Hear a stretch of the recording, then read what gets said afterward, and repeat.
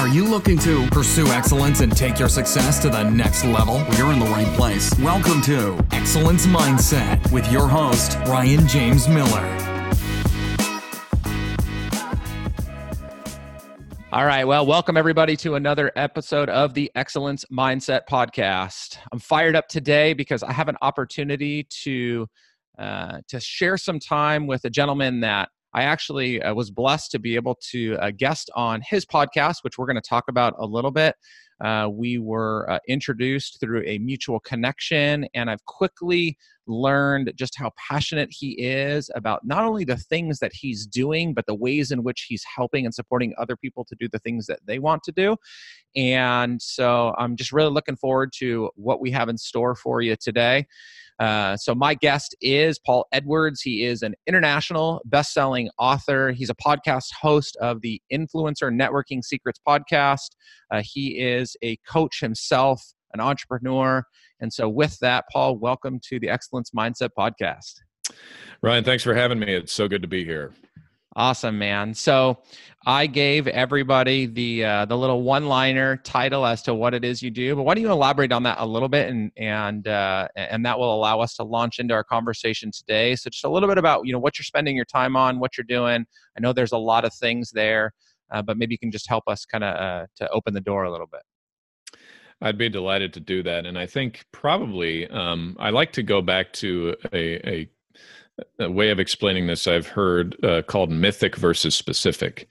And all that means is that whatever your skill set and ability is, there's the mythic, which is like the umbrella, the overarching category.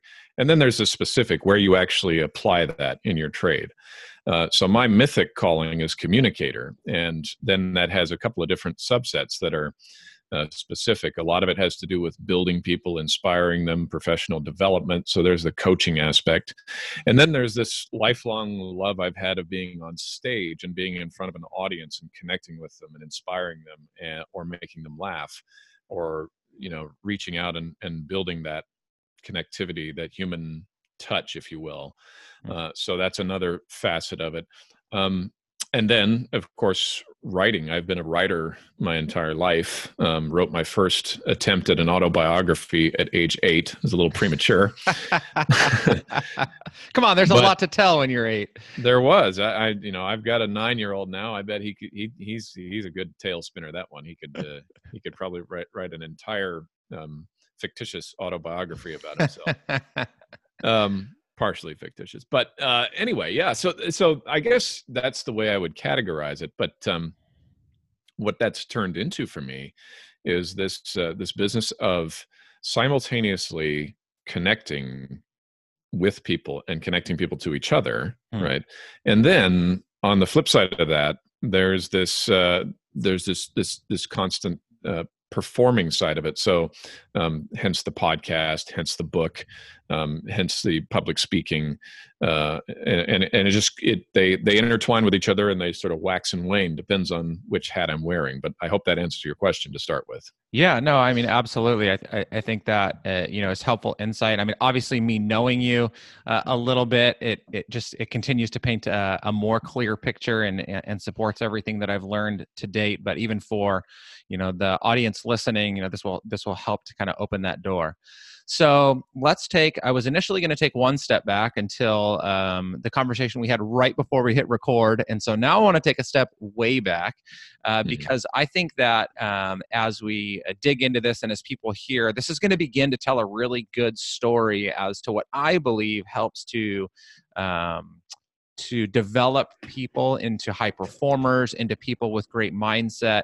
It's not a guarantee of that, but it's something that can definitely do that. So you said 5 years in the military with a couple of active deployments in the Middle East. And so maybe start by, so what was it? Were you forced into the military? Like, were you the troubled child that your dad forced into the military, or was that something that you desired to do? Like, what was the kind of leaping point into that for you? Well, for starters, I grew up in a home where we were not particularly connected to God, and I also was not I would actually have called myself very anti-military at one point in my teenage years, just out of pride and looking for somebody to scorn and be hateful of. But 9/11 changed all that. I watched it happen. My sister was living in New Jersey, right across the Hudson River when it happened. My parents were living probably an hour west of where the plane went down in Pennsylvania. And so it was kind of personal to me in that sense. Nobody that I personally knew was killed or got hurt, but like you can remember, that event changed life for just about everybody in America and around the world. And so anyway, not long after that, I started to feel like I should somehow be involved in this. I didn't know how it was all going to happen. Right after 9/11, I went to live in Europe for a while. My dad is British, so he passed on British citizenship to me. So I was able to go live there. And over the time, as my days got short there, I looked at joining the British military. But they don't treat their enlisted soldiers nearly as well as we treat ours. And this is what several Brits told me. This is not necessarily my opinion, but my observation. So I said, one of the conditions I've got to meet is I never finished college after I left high school. So I've got to figure out a way to pay for college that doesn't involve going to my parents or getting, in a boatload of debt. And wait, don't worry about it. Somebody will just end up wiping that debt away. Yeah, exactly. Sorry, I couldn't help myself. No, it's fine. Money grows on trees, as you know. So anyway, the Brits didn't do that, and they were humming and hawing, and who does this American think he is trying to join our military? He didn't go to Eton. He didn't go to Cambridge. Who does he think he is? Silly fellow. So I said, okay, never mind that, and I joined the American military. It was a combination of things. So I wasn't on the verge of going to prison. And actually that's an overblown myth. Yeah. Most people who join it are not on the verge of going to prison, but a lot of people who join it, myself included, are faced with a realization both that we are young and don't know what to do with our lives. And we don't really know who to turn to figure it out, because unless you've been raised in a really solid home where you have expert guidance from loving, sincere, wise parents who can shepherd you in the right direction. And I'm not knocking my folks, they did the best they could. They did try to tell me about things, but you end up kind of rudderless, like I was at that stage. And I kept getting jobs from which I would either walk away because I didn't have the patience to stick with them, or I'd get fired because I was too arrogant.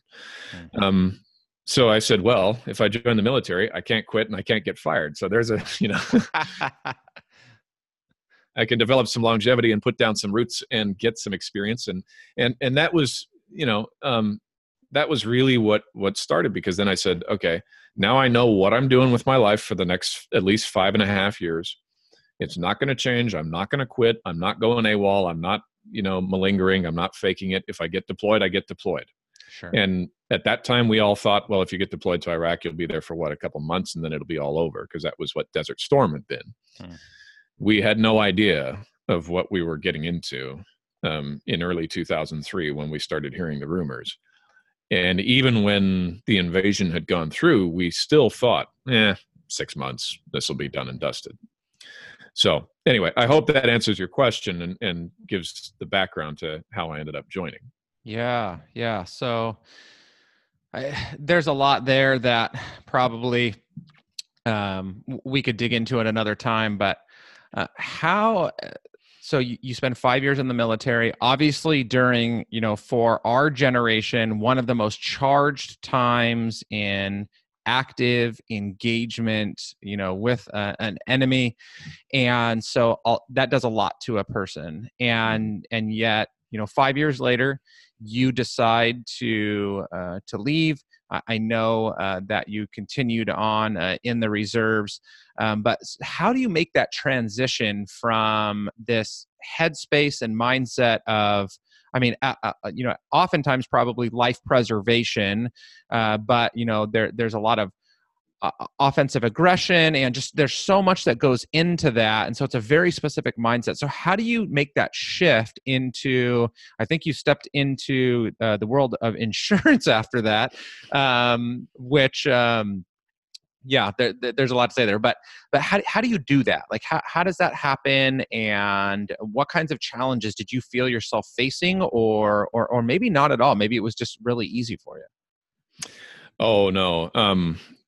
Well, I'll chronologically, there was a break there. So 2008, the summer of 2008 is when I leave active federal service.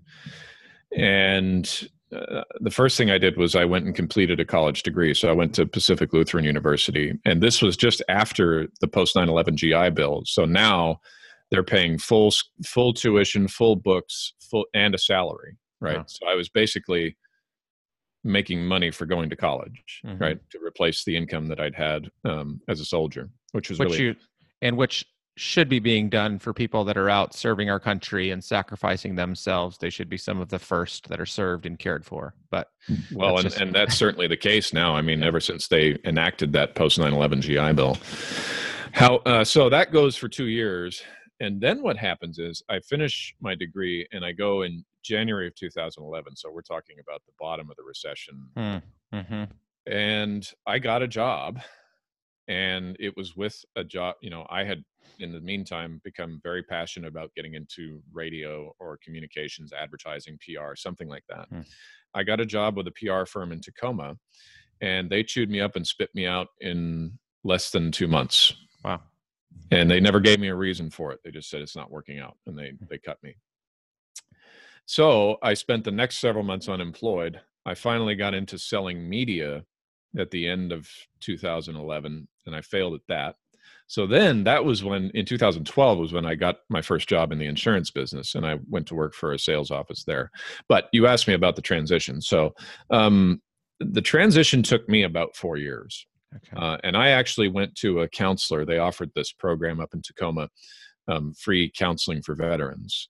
And I got wind of it, and I was really wrestling with a lot of frustration, loneliness, because you're used to having this camaraderie of brotherhood around you.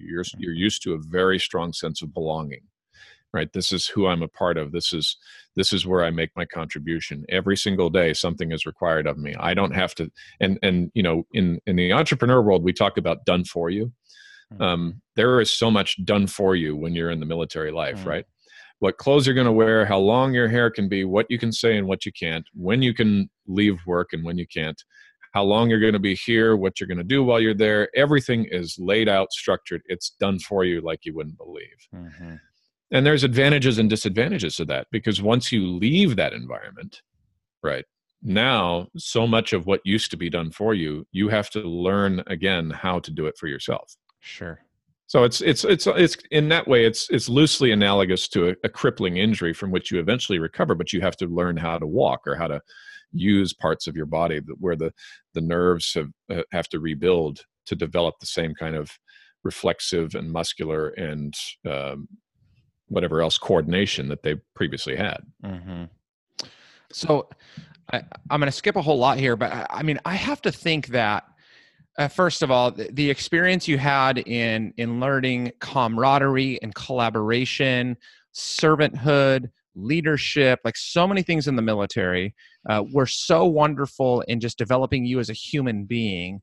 But I've got to imagine that has just enabled you to help lead and coach other people, and even to speak with this authority in ways that most people can't replicate, right? I mean, you're disciplined in a very unique way. And so have you been able to utilize a lot of what you learned through that experience in working with other people?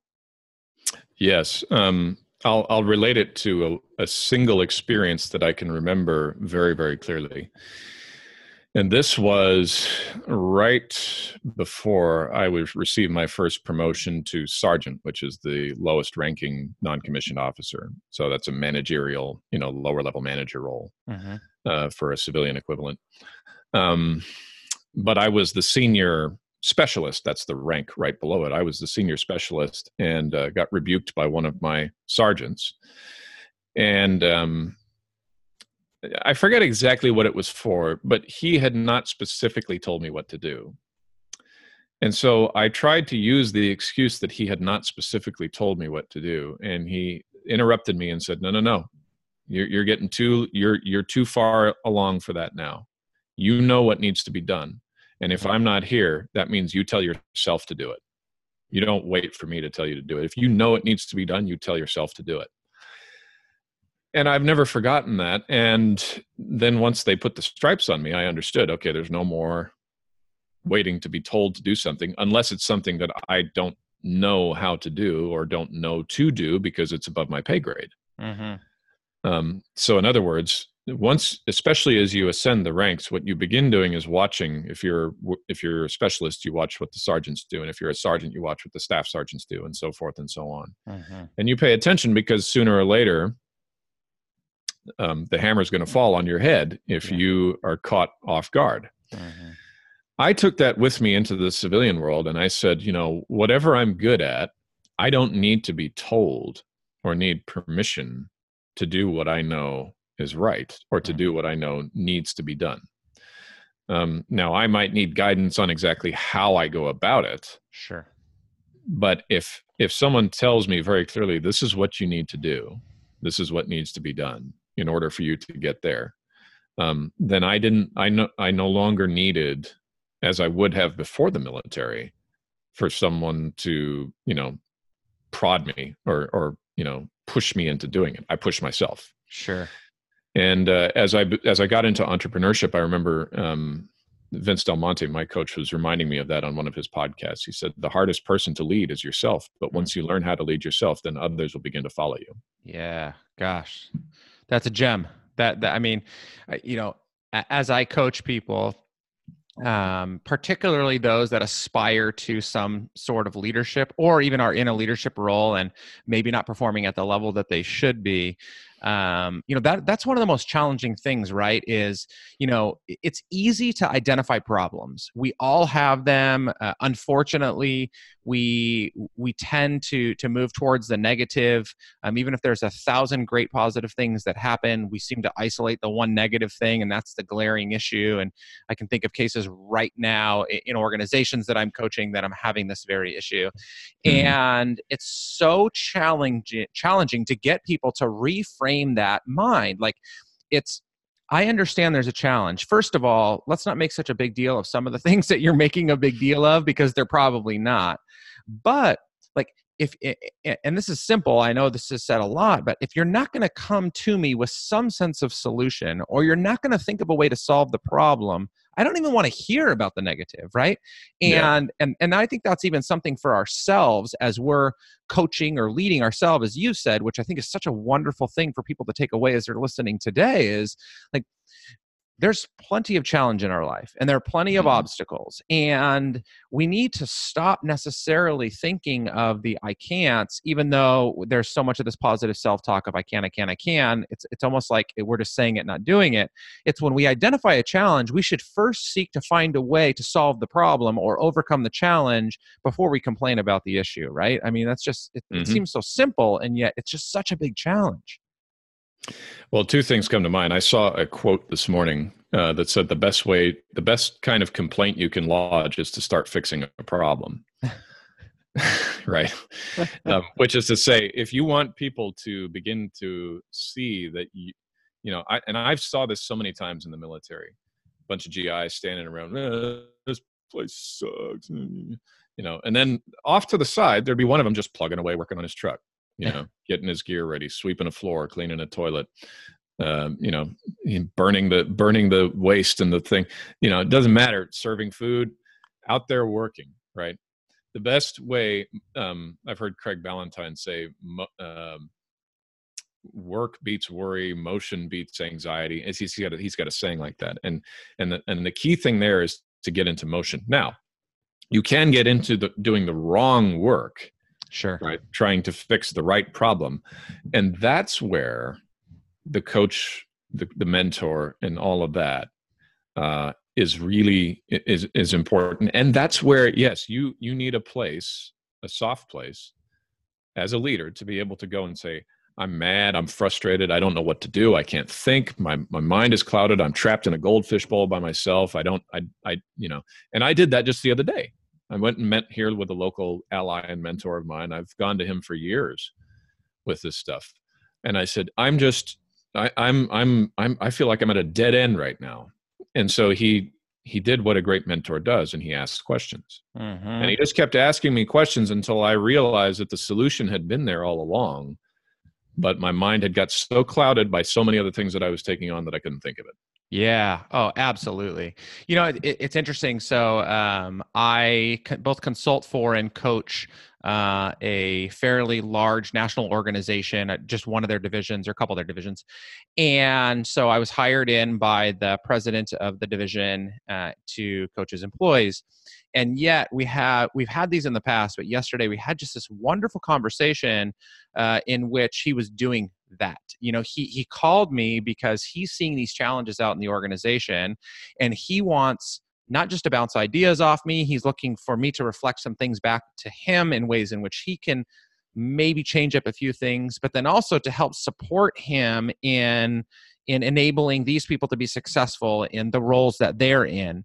And I love that about people. And I wish, and this is something that I often try and work on for myself, is I wish more people were humble enough to engage other people to step through these things, because we would see so much more fulfillment and so much more success in the work being done if people were just more willing to be humble enough to ask, for the support and look for the resources to enable them to get better.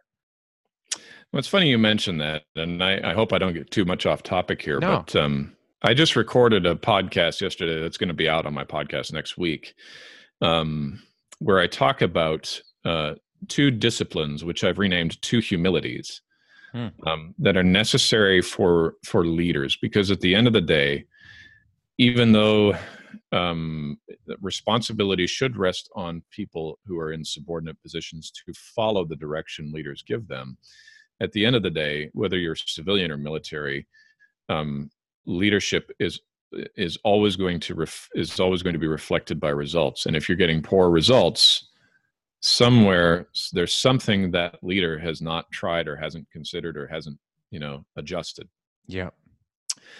And the nice analogy, the physical analogy I have for this is my spare time hobby of body, because in order to actually cultivate the kind of physique you want to be on stage, right? If you actually want to compete like I do, you have to attack that muscle from every angle. You can't just do the same exercise every time, and you can't just do the same exercise the same way every time, right? So one day you've got to do it with free weights, another day with barbells, another day with resistance bands, another way with body weight, and on and on and on. Well, so the analogy there is that a leader needs to attack the entropy of his subordinates, his organization, his company, his unit, whatever, from multiple different angles. And most leaders are just not qualified to do this, right?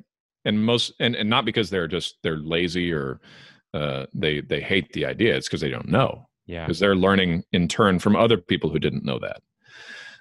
But to basically make this happen, I use the illustration of these two disciplines, and I call them the humility of silence and the humility of asking questions. And the humility of silence basically refers to a leader's ability to not respond when most people would. And it's not that you keep absolutely dead silent. It's that you acknowledge what people are saying, and internally you feel the rush to say, well, I know the answer to that, and it's not, and you're wrong, but you don't say it. You just withhold it, right? You remain silent and you let people speak, because you understand that 80% of the time on average, a human being who's saying something or asking you something already knows the answer. It's locked inside of them. They can't get to it, but it's in there, right? And so you have to exercise that muscle of saying, I hear what you're saying, yeah, but not responding to it. because the best kind, this from sales, the best customer, the best buying signal you can get from a customer is when they are buying into it, not you. You're not pushing it on them, right? It's the same thing. And then the same thing with the humility of asking questions. You take statements that you would make as dictatorial orders, or this is how it's going to be, and you simply ask, right? And they're almost always open-ended questions rather than, I leave closed-ended questions that have a yes or no answer to lawyers and cops. Everybody else in leadership, right, should be asking open-ended questions, specifically that begin with who, what, why, or how. Yep.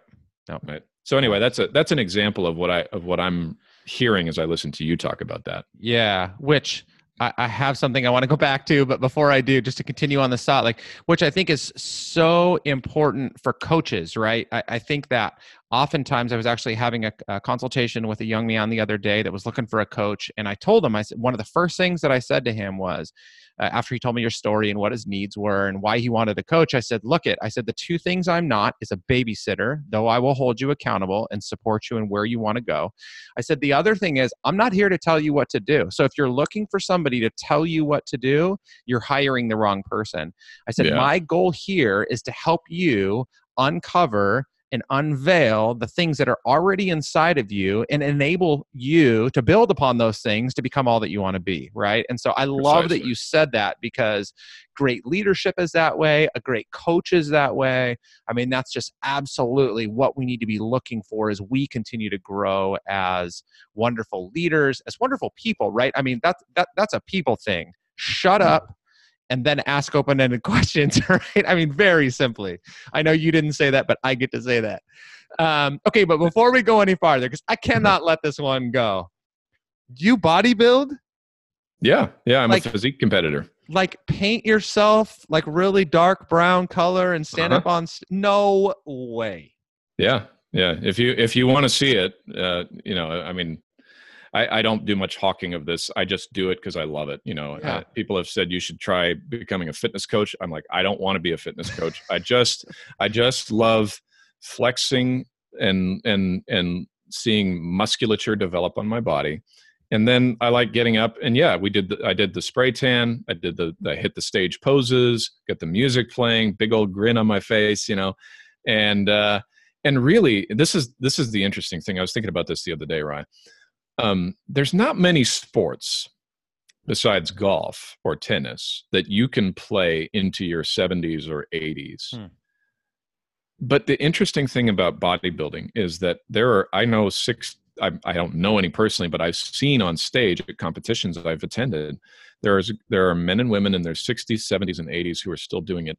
And the bodybuilding community is totally in support of them. I mean, just raucous rounds of applause for people at that age still willing to and able to exert that kind of control, discipline, and forcing their bodies to defy the law of entropy.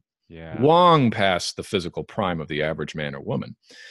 And I was just thinking, I suppose when I'm that age, I won't go strutting around with my shirt off necessarily in public. But if I can do it on a stage where a bunch of young people are just going to go bananas and say, wow, that's amazing. Hey, I'll do it.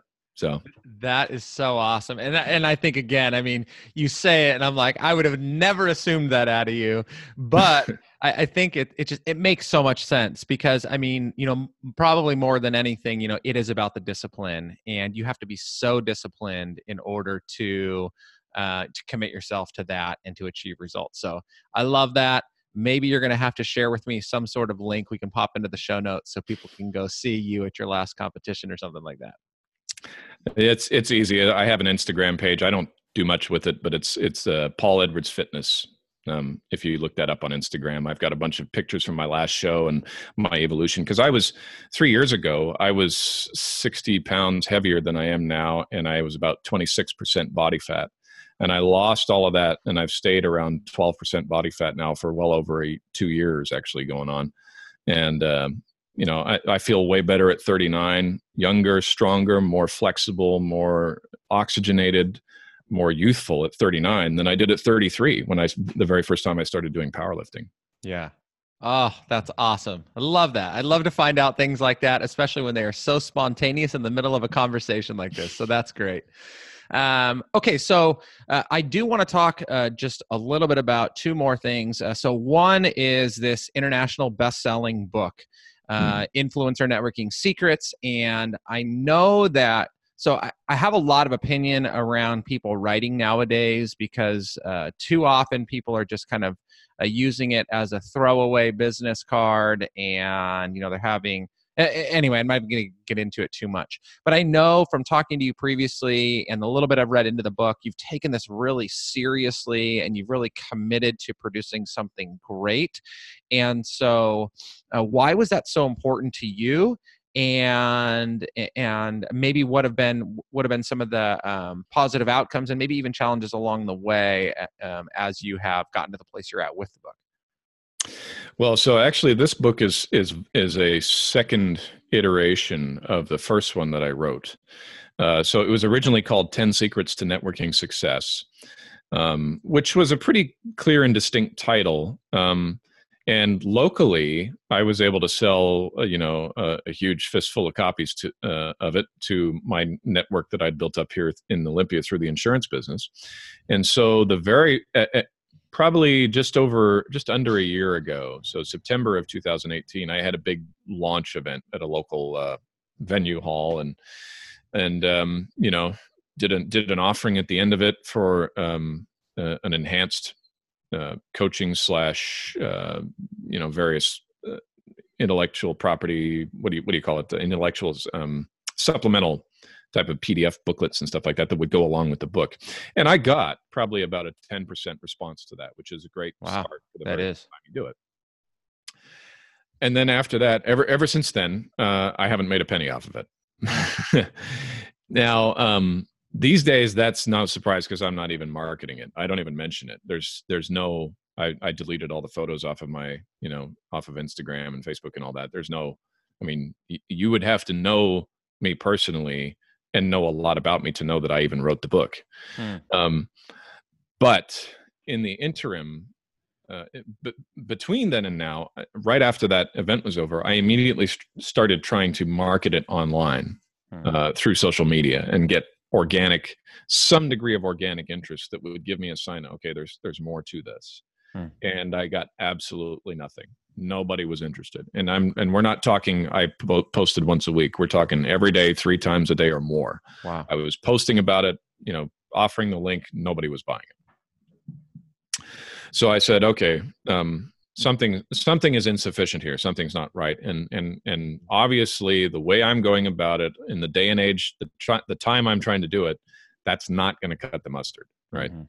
The technology is too advanced. The method of marketing has changed. The marketplace itself has changed. And to reference what you mentioned there about the book being a throwaway business card type of thing, I certainly wanted to follow the model in the sense that I wanted people to read this and say, I want to know more about this guy. I want to find out about what he does and whether or not he can help me. However, I already had a lot of the book written, and a lot of it is very much advisory already, and it's very much stuff that I think you could look up, if your independent research skills are sufficient, you could look up most of this stuff online. You don't need to even put in your email address to get a book, to have it all gathered in one place. Sure. But what I did realize was that once I had some degree of credibility by virtue of the fact that a whole lot of people I don't know were interested enough to pick it up and read it, that would give me a better feeling as to whether or not what I was bringing to the marketplace really carried any weight. So, I get a little bit long-winded in this. It's a long way of saying, I went through a professional publisher and PR, and we built it up to become a bestseller on Amazon in a whole bunch of different countries and a whole bunch of different categories, which was a really great feeling. And what that has enabled for me, when combined with my podcast, the Influencer Networking Secrets podcast, is again, going back to that whole double whammy. This is an expression of who I am, and here is a live recorded version of it where my conversations and my ability as a connector can start to shine. Yeah. And so I hope I haven't drifted too far off the question you asked. Am I answering that? Is that giving you? Yeah. Okay. So yeah, it's now an international bestseller. It's certainly nothing that I didn't work long hours and submit to people more experienced than I was to get a good format for it, so it's pleasant to read. And it's all real. The people in it are all real that I mentioned, and the experiences and the stories are all real. And they're mostly versions of how, when I was alone, when I was just making it up, when I was winging it, improvising, using my military discipline, but not really fixing the problem, I went out and made a mess of things in terms of building relationships. But when I went and joined masterminds, and when I became a coach to others as well as coached by others, when I invested time, talent, and treasure into becoming the kind of person that people would want to be associated with, be connected to in business, then I have the stories at the end of the chapters that show this actually turned out very, very well. Yeah. Yeah. No, absolutely. Okay. So I do want to wrap with a final question. So as you look forward, so you've accomplished a lot in a reasonably short period of time. In today's day and age, people think a short period of time is 6 months from zero to hero, and that's just not real. But realistically, in a pretty short period of time, you've accomplished a lot. You're running a successful business, a family man. I know that you're deeply invested into church, and faith is a big part of your life. As you look to the next season, what are you hopeful for? And maybe what's that one exciting thing that you're looking forward to as you look ahead? Well, I'll answer this by saying that I believe, as you and I have talked about, that God gives people names, and He gave me a name recently, A Tree in Due Season. And there's a book, if I can look at it here real quick. Yeah, Reforesting Faith. So a free plug here for the author, who is Matthew Sleeth. Don't know if you've ever heard of him. He came to our church and spoke probably about 4 or 5 days after I got this name. And it was a brilliant expose on how several newer translations of the Bible have served to obscure how frequently Scripture makes use of trees as a physical reality to illustrate a spiritual one. And Psalm 1 has been huge in my life, and it says, "He shall be like a tree that is planted by the rivers of water, and his vine shall not wither, and his bough shall bring forth fruit in due season." Right, and that's the theme for me. And all it means is that at some point, and in some ways I'm already there, and then I'm growing into it. I'm just going to become a tree to an awful lot of people, a place that they can go for nourishment, shade, nutrition, whatever else you can get from a tree, right? Because I stay close to the source, because I stay close to the river, which is the representative of God. Yeah. So actually, I wish I had specifics, but what I have, again, is the mythic, and then the specific tends to reveal itself over time. But I can see coaching as a part of that, and I can see interviewing as a part of that, and I can see writing as a part of that, and I can see public speaking and speaking to audiences as a part of that, because that's how an awful lot of people on the planet get that kind of nutrition. It's not physical eating food, it's spiritual eating wisdom, and wisdom is a tree of life to those who find them. Yep. I love that answer. I actually think that was a wonderful, wonderful place to finish, because again, in the short time that I've gotten to know you, I can see the wisdom that is there, the expertise that you have and have developed and continue to craft, but then also your desire to want to encourage and support others in the ways that you make connections. You're just such a fantastic connector.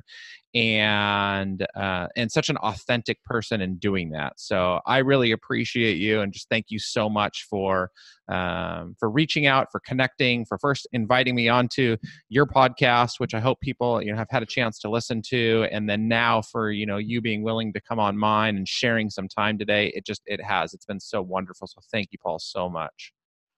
I appreciate that, Ryan. For anyone interested, there is a free copy of my book, Business Beyond Business. If you go to my website, which is thepaulS, as in Sam, Edwards.com, all you got to do is sign up for the mailing list, or you can text. I have a text, the letters RGE to 66866. And RGE stands for Radically Generous Entrepreneur, which is my client avatar, as well as what I call most people like you who just are super over and above givers. And that's there's a story in Success Magazine a while back that says exactly that. The top most high performers on the planet are also some of the biggest givers on the planet. So we definitely can't do enough of it. And I'll make sure to link those two things, as well as some of the other things that we've discussed in the podcast today, into the show notes, ways to contact Paul directly. So again, Paul, thank you so much. Just, appreciate all that you are and all that you're doing. And I look forward to continuing to build on our relationship. So thank you. Thank you, Ryan. It's been a pleasure to be here. Yep, absolutely. All right, guys. Well, this wraps up another episode of the Excellence Mindset Podcast. And as always, please feel free to reach out, connect with my guest, Paul Edwards, today. Feel free to provide any feedback to me that you have.